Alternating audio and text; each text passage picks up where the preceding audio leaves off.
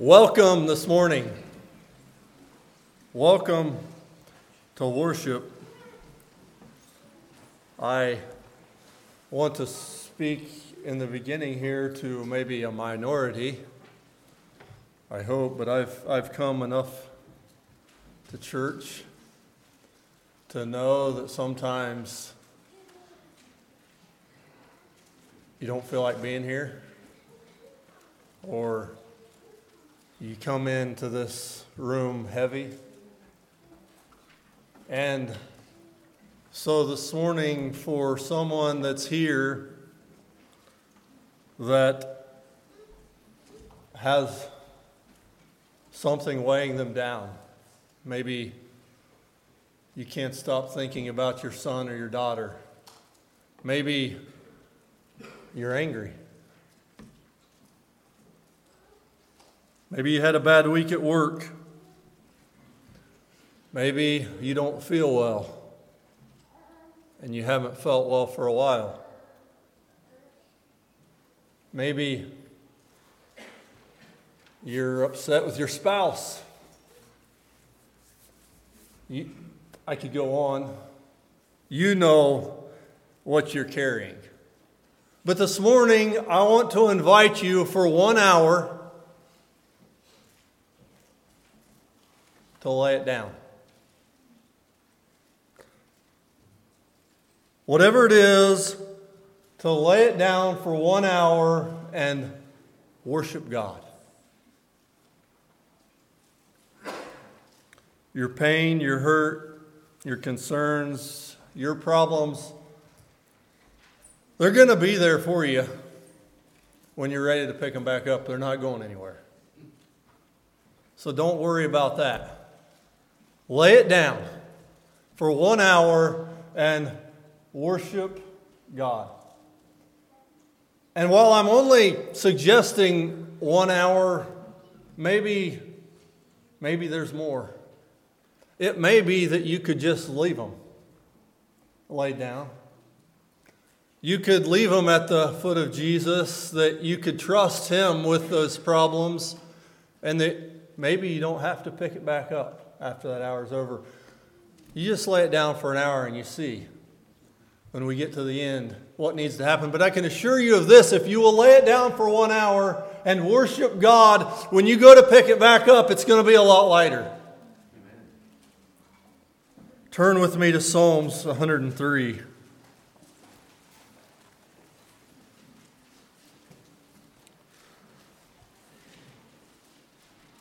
I invite you to lay your burdens down this morning and to be fully present. And let the singing soften your heart. Let the word instruct your heart. Let the teaching this morning encourage your heart. Let Jesus open your heart, and let the Spirit keep your heart. Psalms 103 begins like this: Bless the Lord, O my soul. Can you say that with me? Bless the Lord, O my soul. He is worthy. And I think that it's important that we verbally acknowledge that. Bless the Lord, O my soul, and all that is within me, bless His holy name. Bless the Lord, O my soul, and forget not all His benefits. See, the thing is, sometimes these weights that we carry tend to cloud our minds, and we tend to forget the benefits of the Lord. And I would encourage you, someone asked me the question, I believe maybe Kidron's brother spoke on this and did a sermon on it, but the question was, what has following Christ cost you? And that question was simply asked me this week. And I would encourage you to consider that this week. What has following Christ cost you?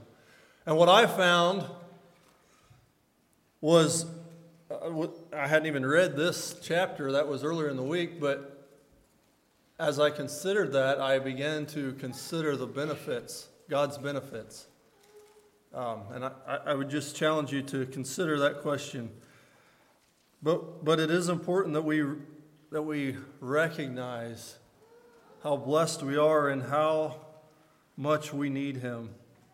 Who forgives all your iniquities. If you've been forgiven this morning, it's only through God. Who heals all your diseases. And some of you can testify to that in a physical sense, that He has healed many diseases.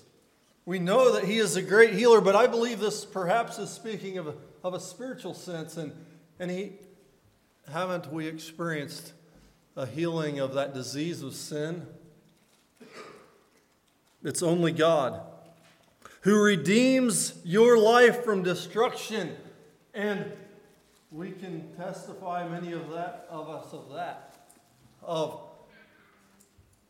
being on a road that led to destruction. Of being in a miry pit with no way out. Of being like Jonah on the ship that was sinking. And you could go on, but we were all headed for destruction. But God redeems our life from destruction. He crowns you with loving kindness and tender mercies. And if you have experienced a change in your life, that you're able to love people and to be more tender, that only comes from God, who satisfies your mouth with good things.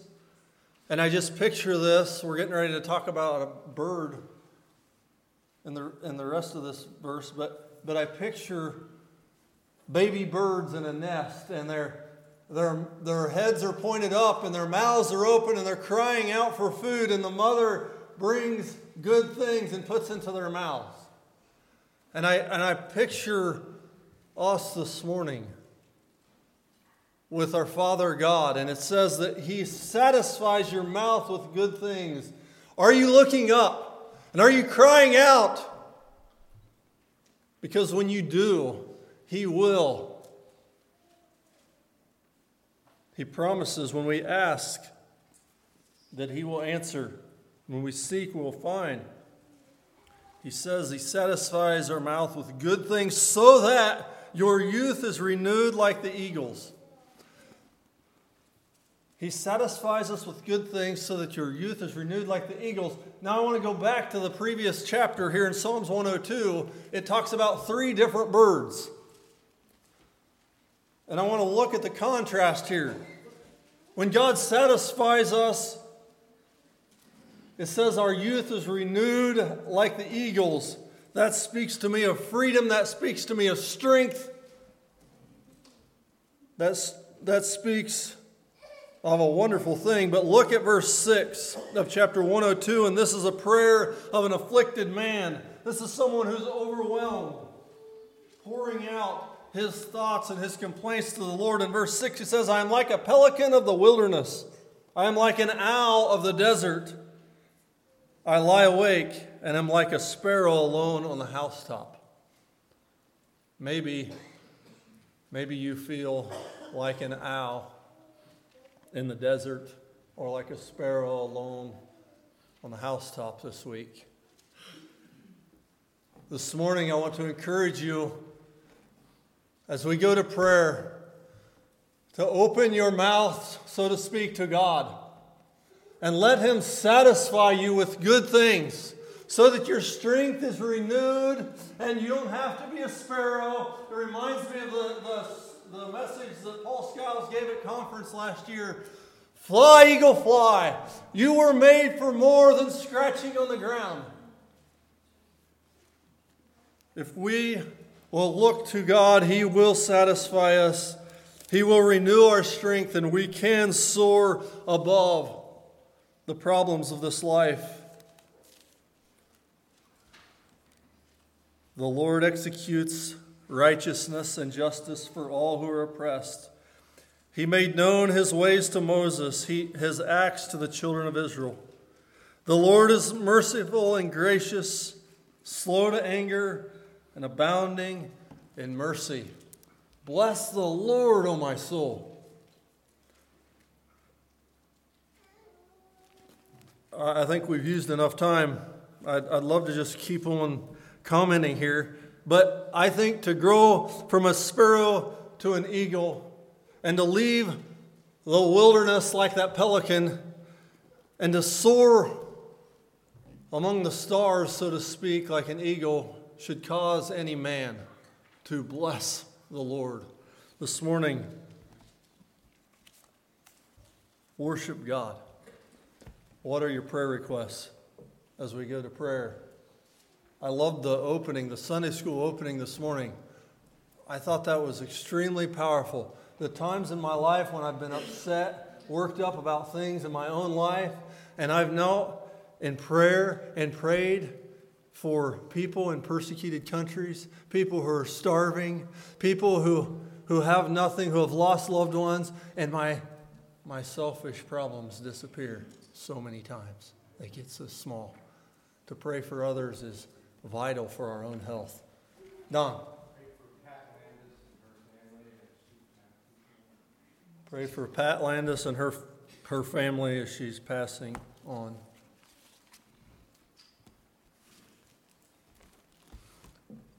Phil. I think we need to pray for John and Jenny this evening.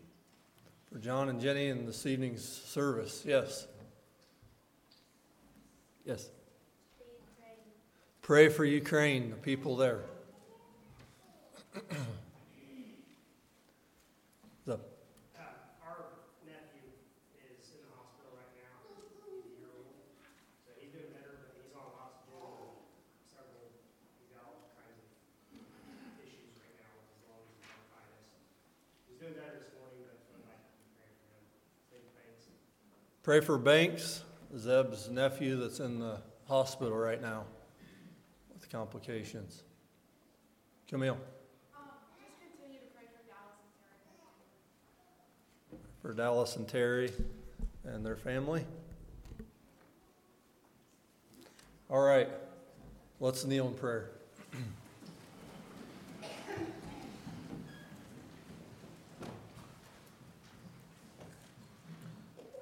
Father in heaven, we come before you this morning. We thank you for a place to come, to gather with your people, to worship you. Lord, this morning we do. We honor you. We invite you here. And Lord, we ask your presence here. Lord, we seek your truth this morning. We just pray that you would be here and open every heart.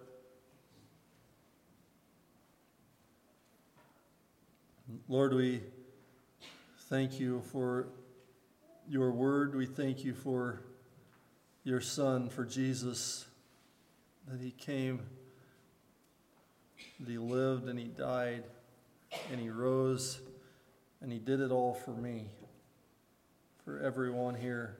And we thank you for that hope. Lord, I just pray that we would live in that lively hope. I pray for the prayer requests, Lord, that I recall. We know that you've heard them, but I pray for Pat Landis and her family, and pray that you would give them strength and comfort in this time. And Lord, we pray for Dallas and Terry. Pray for his continued healing. Pray for Zeb's nephew. Lord, it's about as hard as it gets to watch a child helpless and suffer and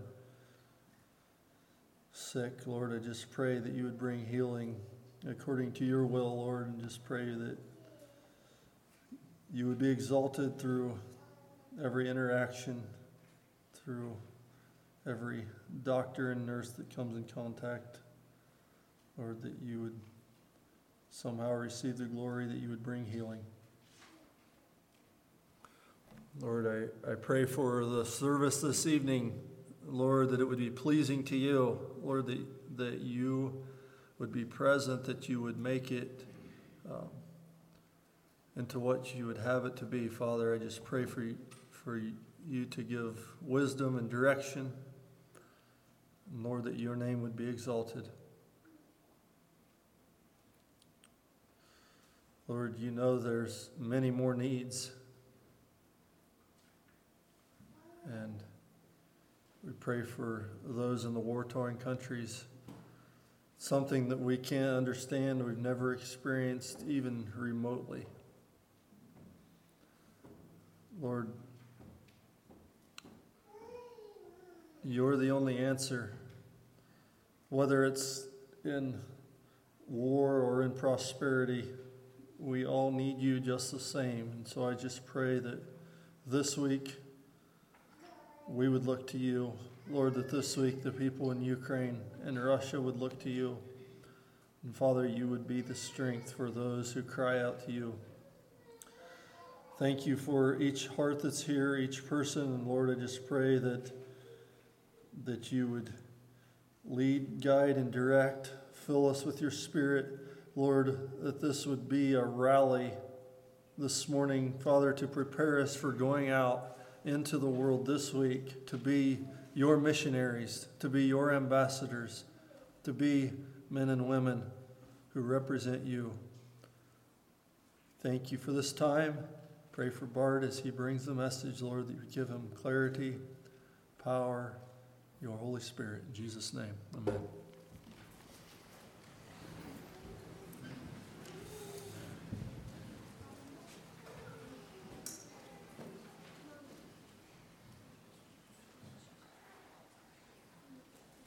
Number 506. 506.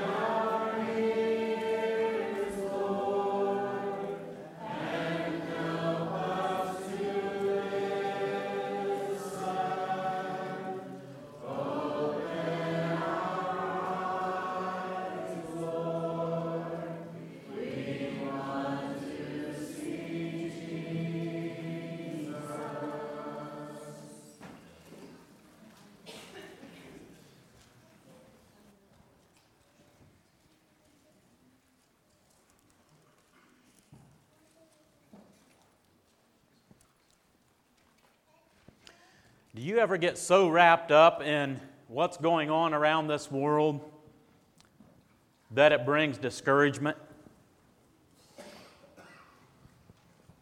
You ever get to a point where you even really wonder what the purpose of the church is in this world and where she's going and like, is the church falling apart? I mean, this world has just gone downhill. Well, if you're like I am, it can bring discouragement at times. This morning, I really just have one purpose, and that is to lift you up out of any type of discouragement that you may be involved in right now, and that we focus on the future of the church and where she's going, where she came from, where she's going, and that we not dwell on all the negativity that is around us, but that we focus on Him and our future with Him. I invite you to the reading of Matthew chapter 16.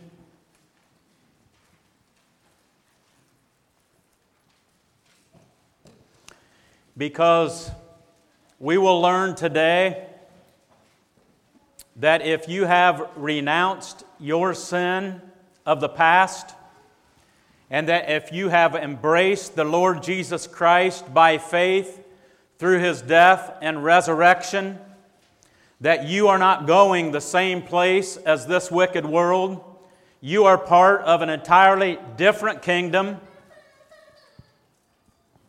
You are actually the called out assembly. God has something better in store for you and I and the church worldwide. And so where the world is going, and I say this tongue-in-cheek because we are in the world, but where the world is going is not where we are going. The called out assembly. Matthew chapter 16, verses 13 through 20. When Jesus came to the coast of Caesarea Philippi, He asked His disciples, saying, "Whom do men say that I, the Son of Man, am?" And they said, "Some say thou art John the Baptist, and some Elias, and others Jeremiah, or one of the prophets." And He said to them, "But whom say ye that I am?" And Simon Peter answered and said, "Thou art the Christ, the Son of the living God." And Jesus answered and said to him, "Blessed art thou, Simon Bar-Jonah, for flesh and blood hath not revealed it unto thee, but my Father which is in heaven. For I say also unto thee that thou art Peter, and upon this rock I will build my church, and the gates of hell shall not prevail against it. And I will give unto thee the keys of the kingdom of heaven, and whatsoever thou shalt bind on earth shall be bound in heaven, and whatsoever thou shalt loose on earth shall be loosed in heaven." Then charged He His disciples that they should tell no man that He was Jesus the Christ.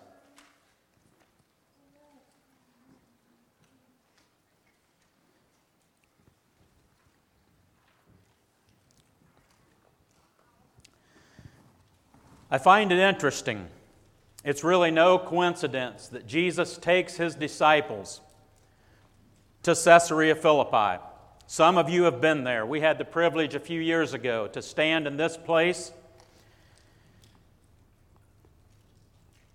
And Jesus takes His disciples amidst evil.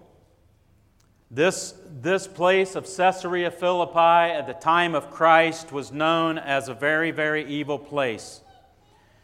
It is where they would rise up their Greek gods. In fact, you can see, I don't know if this pointer will show it. Those of you that have not been there, this may show it better. But they had carved out little speckled display windows all along this huge rock cliff. And they would place their Greek gods in those display windows. And regular groups, assemblies would come on a regular basis. And there they would honor and they would worship these Greek gods. This slide here shows an artist rendering of what it would have possibly looked like in the time of Christ. Again, I don't know if you can see it, but here are those carved out display windows. At that time, there would have been buildings right off to the left of this slide here, where you can't really see it, but in this rendering, you can see this cave. And there would have been a building set in front of that cave. And that cave today just has water in it. It's just an open cave into the earth. But they tell us at the time of Christ that this cave would have been boiling, with boiling water or possibly hot lava coming out of that cave. And this very place where we stood back at the time of Christ was known as Hot Hades, or hell itself. Wicked people would come to this place to the very point of hell and worship their gods. Isn't it ironic that Jesus took His disciples to this place in the daytime, of course, when none of this evil worship was going on, and He gives them this message as he looks at Peter, and He says, "Peter, you are a stone." The word Peter means a piece of the rock or a small stone. And then I believe He pointed to Himself, and He said, "But upon this rock I will build my church, and the very gates of hell will not prevail against it." This is a picture of another church along the Sea of Galilee, and I like this photo. It shows an old church, the primacy of St. Peter, and it's built on this solid rock. Upon this rock, Jesus says, "I will build my church." And the promise is, the very gates of hell will not prevail against it. If you are discouraged this morning, let me just simply encourage you that you are called out. You are a called out people. You are part of an assembly that is not going down. You are part of a people group that has a forever future. This should excite us this morning. Again, don't be discouraged. Sometimes, I guess I feel like that one of the greatest tools of Satan in the church today is just simply complacency. We arrive at church on Sunday mornings, we say hi to everyone, and we leave. That's not really what church is all about. We should be excited this morning to be part of this people group, because the church is not going down. Let me encourage you in that this morning. As discouraging as it may be when we look around, the church is not going down. We claim this promise this morning that the very gates of Hades does not have power to overthrow us and to take us down. You are the called out assembly, founded on the rock, Jesus Christ. The New Testament term is ecclesia. You know that. It's a Greek word. It simply means a called out people or a called out assembly. The Old Testament term, or shall I say the Hebrew word, is Ida Kaal. And it has the very same meaning. And that's what I want to do, at least for part of this message this morning, is to bring the Old Testament meaning of the word assembly and the New Testament meaning of the word assembly together in Jesus Christ. The called out people, the congregation. What does the church look like to you?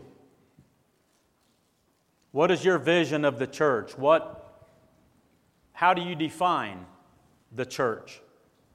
Through the years, there's been hundreds and hundreds of sermons on the church. There's no way to cover it all in one message.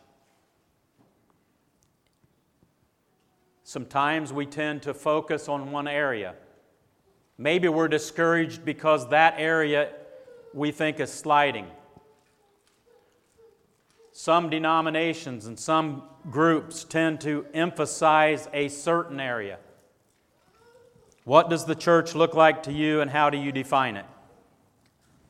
We know that there's love in the church. In fact, the Bible says that that's how the outside people know us, is by the way that we show our love one to another. We are a hope people. We are a called out assembly, a people of hope, based on our faith in Jesus Christ. the Holy Spirit guiding us in our decision making and in our journey. Worship. These are just words, and I've showed a couple of these slides here before. You may remember or you may not. These are just words that I have thought of that should be included in church, though it's not complete. It's based on our relationship, vertically, most of all with Jesus Christ, God through Jesus Christ, but also a horizontal relationship with fellow men, fellow believers. Praise, preaching, leadership, prayer, communion, support, the gospel. A church that isn't centered around the gospel is not really even a church. Baptism, the anointing, children, people of all ages. If you are young in the faith this morning, don't think of yourself less than those of us that's older.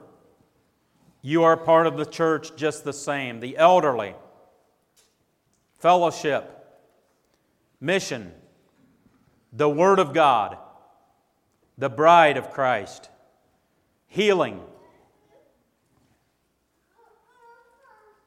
community, service, prophecy, fasting, giving, belonging, salvation. The church is not salvation of itself, but we proclaim salvation.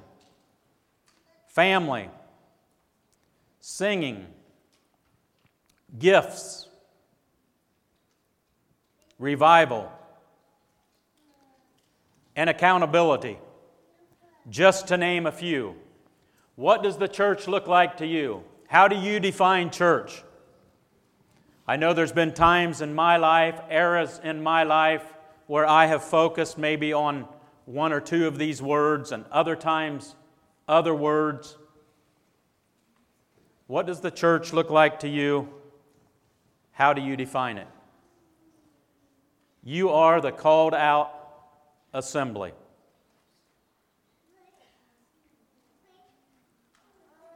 How should it function? What is your perspective of the local church where you attend regularly?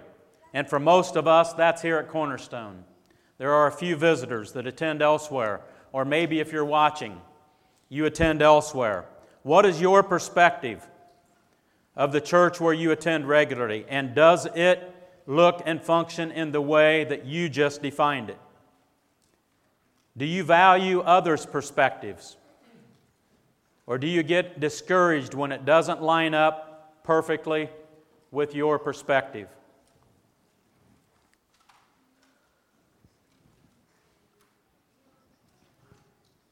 How do others view your church?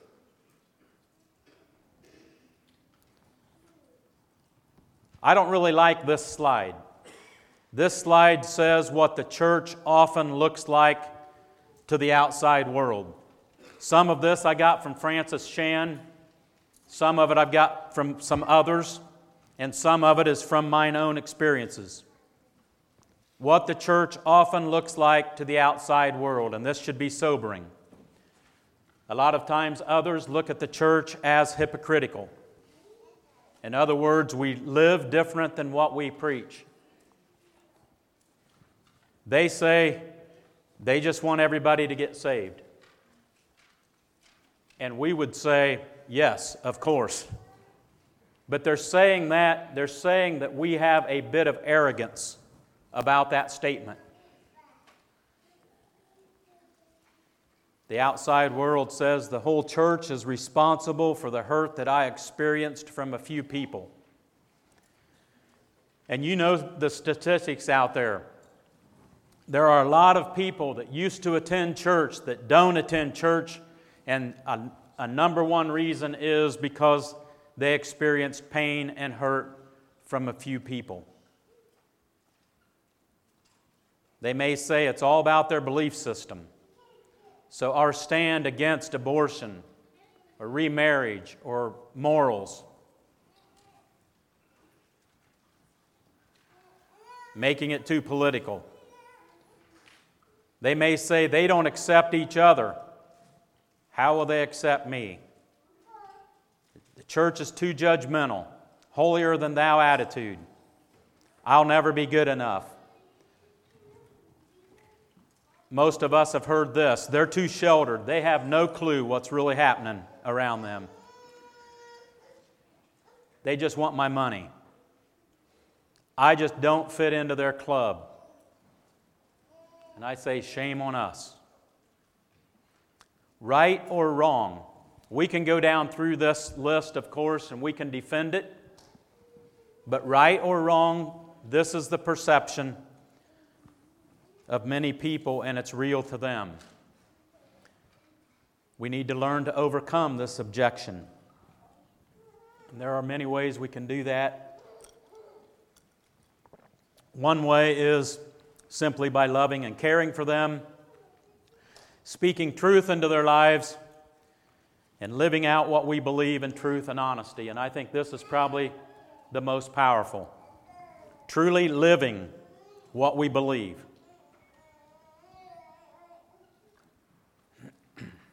The concept of God's called out assembly started years ago.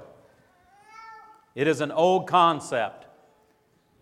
Began in the beginning, creation, Adam and Eve. God created man out of dust. He first created the world, and then He created Adam and Eve out of the elements of this world. The ark, the calling out, and the saving of Noah and his people. The covenant with Abraham, again, the calling out and commissioning. God gave Abraham a new name, a new nation, a new land. And then, of course, Moses and old Israel, the calling out of Egypt. He guided them by His Word and His Spirit. He performed numerous miracles, countless promises, took them to Canaan land, and of course gave them the promise of eternal heaven. The concept of a called out assembly began years ago. What you are part of is not a new idea.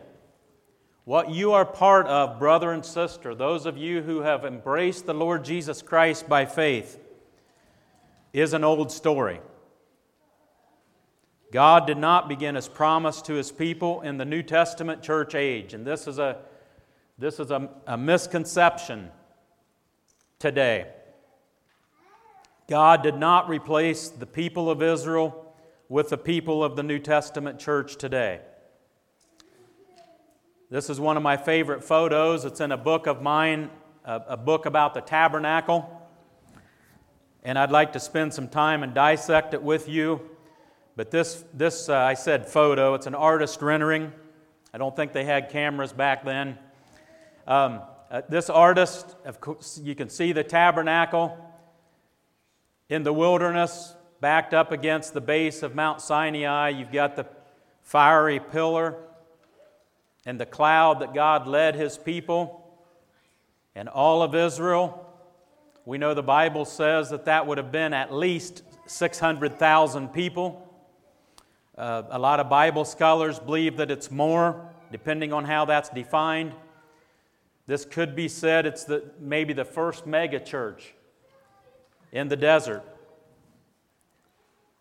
God's called out assembly. God has always had a called out people in whom He made covenant with.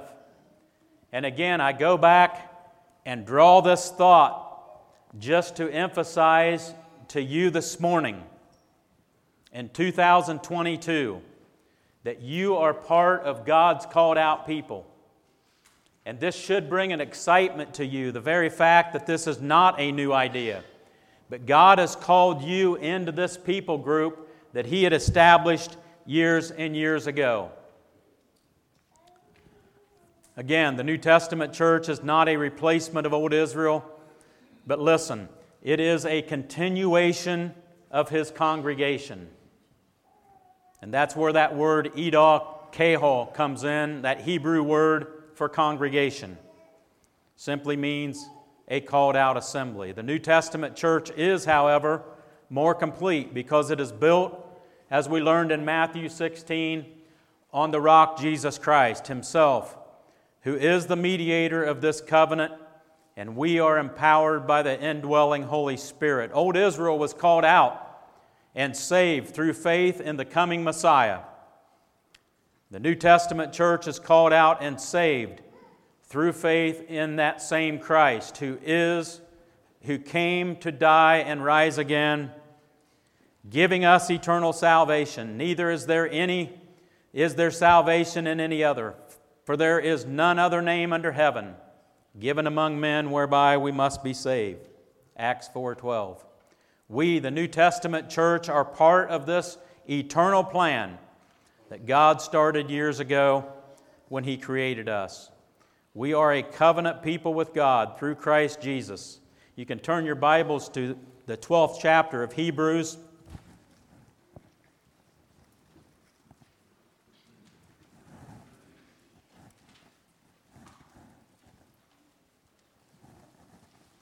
Verse 22,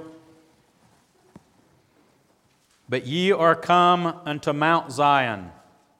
12:22, but ye are come to Mount Zion, and to a city of the living God, the heavenly Jerusalem, and to an innumerable company of angels, to the general assembly and church of the firstborn. And there's that phrase again, that brings the Greek ecclesia together with the Hebrew Edah Kahal, the general assembly and church of the firstborn, which are written in heaven, and to God the judge of all, and the spirits of just men made perfect, and to Jesus the mediator of the new covenant, and to the blood of sprinkling that speaketh better things than that of Abel. Verse 28, wherefore we, receiving the kingdom which cannot be moved, let us have grace whereby we may serve God acceptably with reverence and godly fear, for our God is a consuming fire. This is an eternal perspective. And this should bring excitement and encouragement to us. The word congregation, I've already mentioned, Edah, simply means assembly, multitude, or company of people. We find it 149 times in the Old Testament.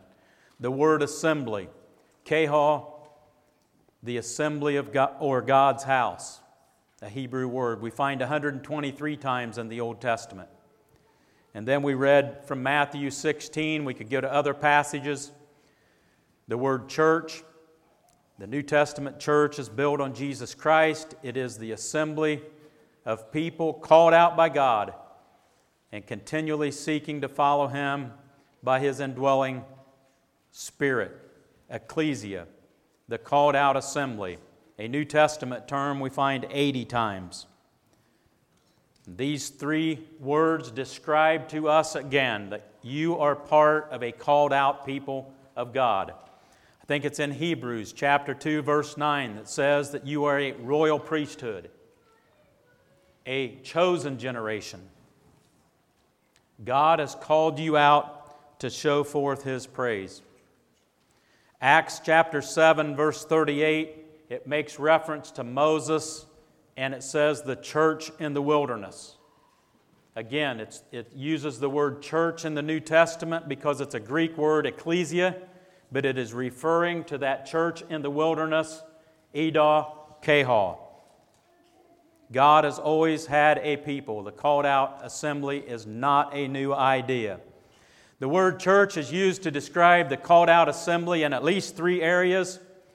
Number one, God's people of all ages, the faithful dead of the past, those that are currently living, as well as the future saints who will yet be born. You can turn your Bibles to Galatians chapter 3.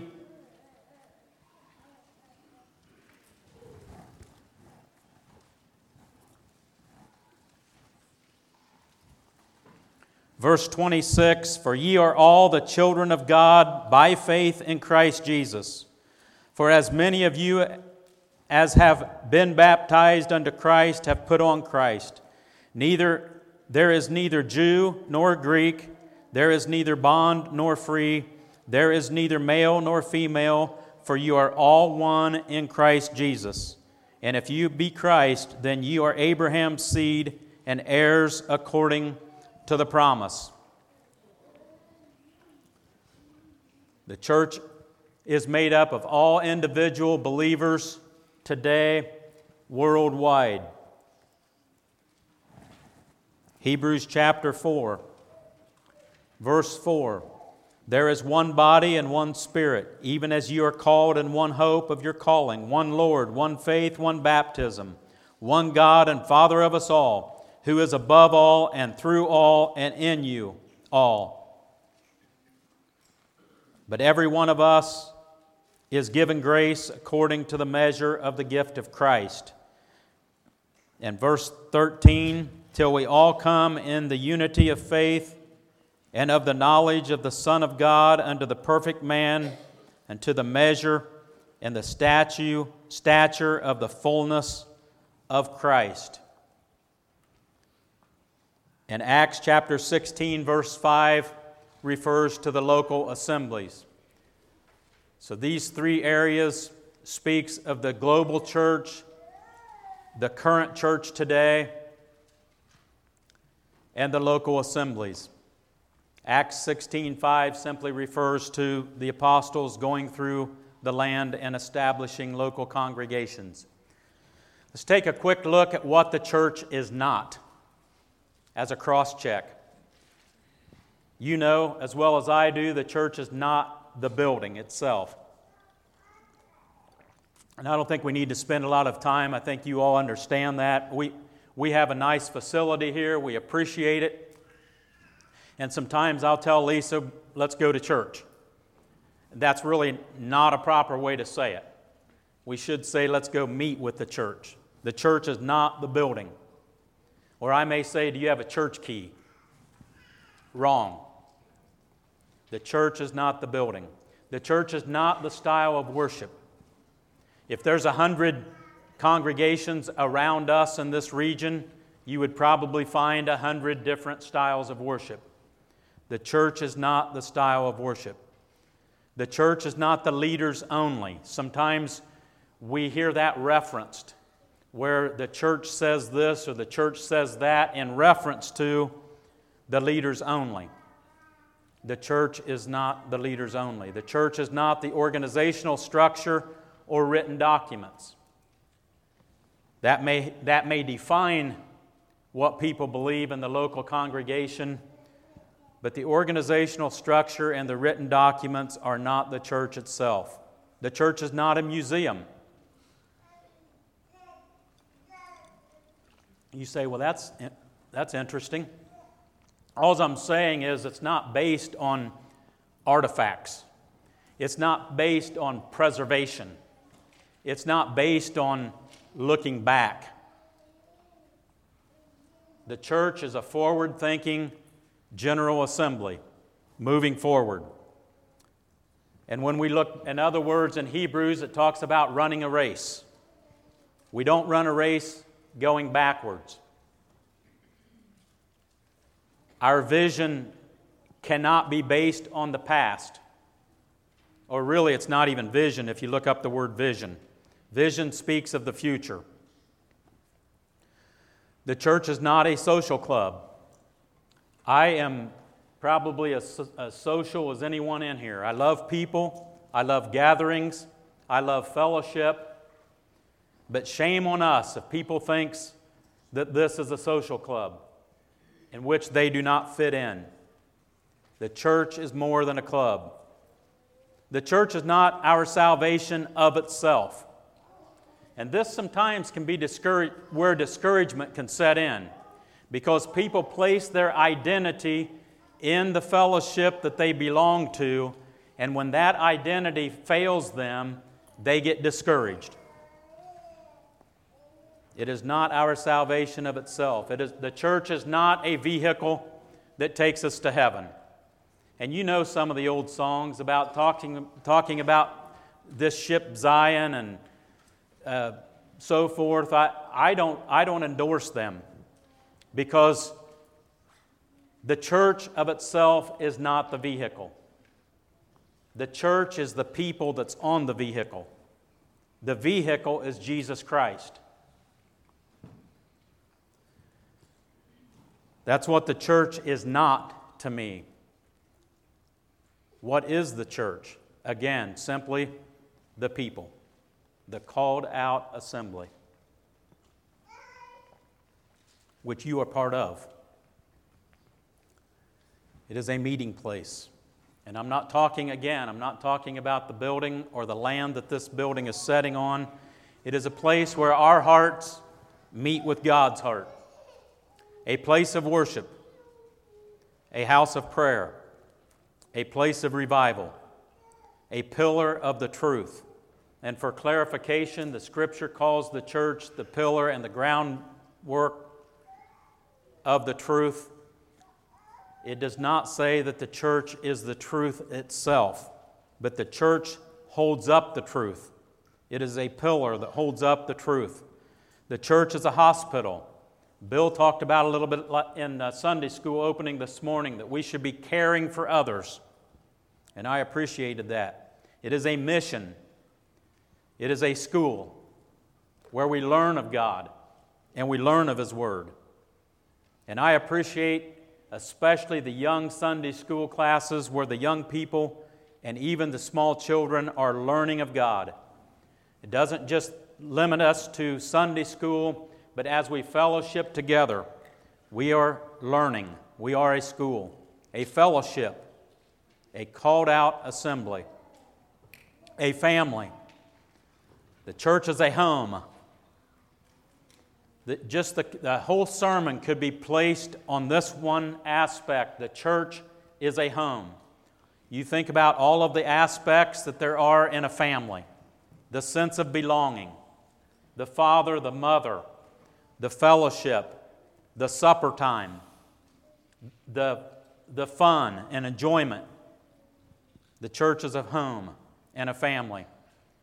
And it is an anticipating bride. This is not a complete list. You know that. Some things I came up with. What does the church look like to you? If you were standing up here and trying to define church, let's run through a few thought-provoking questions. If you were all alone on an island, in desperate need of finding a church to fellowship with, and you crossed over a mountaintop and you found just that group of people that you were looking for, what would that assembly look like and how would it be functioning? That's thought-provoking, isn't it?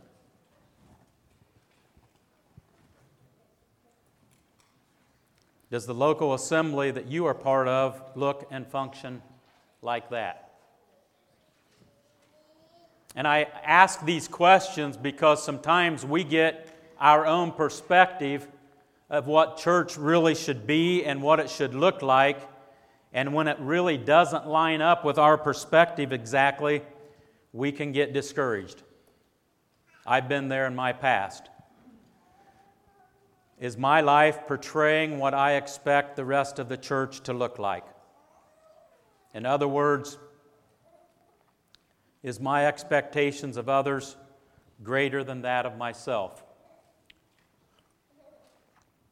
And I've seen this. I could tell you a story from years past. I won't even go there. But sometimes our expectations of those that we fellowship with can be greater than our expectations of ourselves. I like this definition. I'm not sure where I got it. I found it in my notes. Church. Imperfect people forming an imperfect family, but serving a perfect God.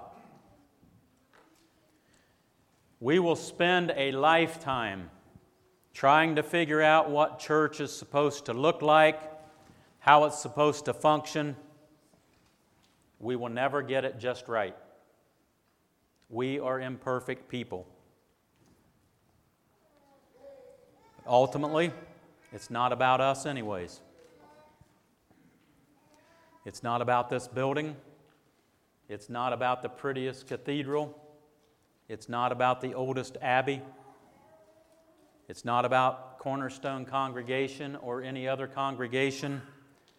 It's not about the Dunkard Brethren or any other denomination. It's not about the Anabaptist or any other movement. It's not even about the Universal Church at large. I've been spending the last half an hour talking about the church, and it's really not about us at all.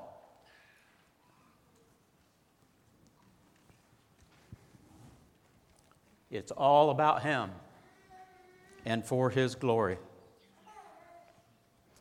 The purpose for which God has called you out of this world. The Bible talks about Him calling us out of darkness into His marvelous light, that you might shine forth that light, that you might bring glory to Him, that you might bear His image. I love the Old Testament study about God calling the children of Israel out that they would bear His image. There's a whole study on that. And there's application into our life today. How are you living? How are you looking? What kind of image are you proclaiming to others? Is it for His glory? And that can just be in little things. How you carry yourself. How you respond to others. The purpose for calling you out is to bear His image and to bring forth glory. In Ephesians chapter 3, verse 14, "For this cause I bow my knees unto the Father of the Lord Jesus Christ, of whom the whole family in heaven and earth is named, that He would grant you according to the riches of His glory to be strengthened by might by His Spirit in the inner man, that Christ may dwell in your hearts by faith, that ye, being rooted and grounded in love, may be able to comprehend with all saints what is the breadth, length, depth, and height, and to know the love of Christ, which passeth knowledge, that ye might be filled with all the fullness of God. Now unto Him that is able to do exceeding abundantly above all we ask or think, according to the power that worketh in us." Verse 21, "Unto Him be glory in the church by Christ Jesus throughout all ages. Amen." You are the called out assembly. If you find any discouragement in the world in which you live today, how the world is just falling apart, if you find discouragement in the time era that you live in today, let me remind you that you are part of a people group that is as old as creation, called out by God, and established on the rock Jesus Christ. Let me remind you that you are part of a people group, as we read in Matthew chapter 16, verse 18, that hell cannot overtake, overcome, or overthrow. Hell has no power over you. You are the called out assembly. You are the church of God, founded on the rock Jesus Christ. And hell cannot get to you. Let me remind you that you are part of a people group that is not going down.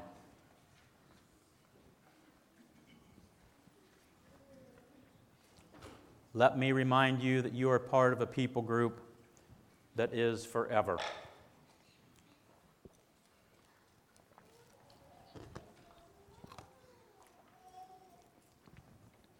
You are part of the called out assembly, according to Matthew 16:18. You are part of the caught up assembly, and I won't turn there. You're familiar with 1 Thessalonians chapter 4, where it says that sometime the Lord is coming again. He will shout, a trumpet will blow, those that are in the graves will rise, and those who are yet living will be caught up together to meet Him in the air. You are part of the caught up assembly. This should bring encouragement to you. That chapter in 1 Thessalonians chapter 4 closes. The last verse says, "Wherefore comfort ye one another with these words." If you are discouraged in the time that you're living in today, get your chin up. You're part of the called out assembly, but you're also part of the caught up assembly. Praise God for that this morning. You are part of the coming down assembly. I find this, and this is the last scripture I'll turn to, but in Revelation chapter 21, it says, "I saw a new heaven and a new earth, for the first heaven and the first earth were passed away, and there was no more sea. And I, John, saw the holy city, New Jerusalem, coming down from God out of heaven, prepared as a bride adorned for her husband." I don't know what kind of picture you get of that New Jerusalem, but really, as you read through those first few verses in Revelation chapter 21, the focus is not on the buildings, not on the city, not on the streets of gold. The focus is on the people, the bride of Christ. You are the called out assembly. You are the caught up assembly. And you are the assembly that someday will be coming down out of heaven into heaven, whatever that means. That can be exciting. I saw New Jerusalem coming down out of God into heaven. And you are part of that futuristic coming down assembly. Be encouraged. The church is not falling apart, falling away, or falling down. Jesus took His disciples to this evil place, this place of the rock, it was often called, or this place of hell. Jesus took His disciples there to show them a very vivid picture that you are a called out assembly, the ecclesia, the church of the firstborn. And upon this rock, Jesus Christ, I will build my church. You are the called out assembly. Be encouraged of who you are, where you came from, and where you are going. Why don't we stand for a closing prayer?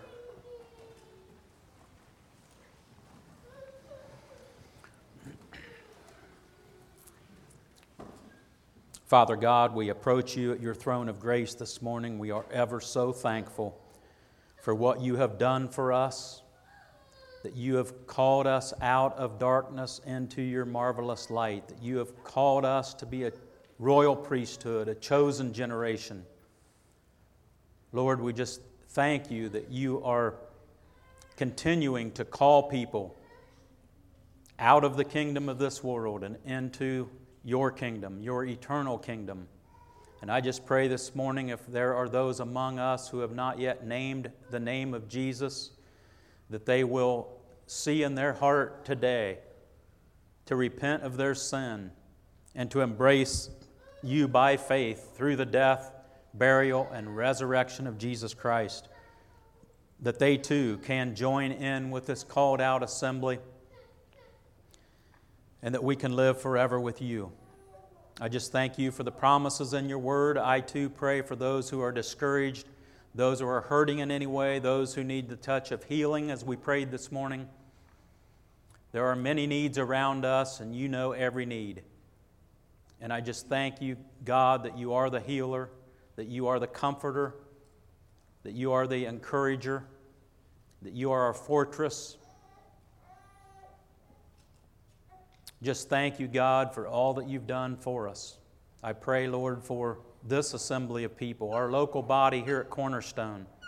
There are many needs, and I just pray that you will meet every need according to your will. I thank you, Lord, for the food that's before us. As we partake meal after meal after meal, let us be reminded that you have provided it for us. Everything we have comes from you. May we use the strength from this meal to serve you and to glorify your name and to bear your image. I just thank you again for all that you are, all that you're doing, and all that you yet will do. In Jesus' name I pray. Let's all pray the Lord's Prayer together. Our Father, which art in heaven, hallowed be thy name. Thy kingdom come, thy will be done, on earth as it is in heaven. Give us this day our daily bread. Forgive us our debts as we forgive our debtors.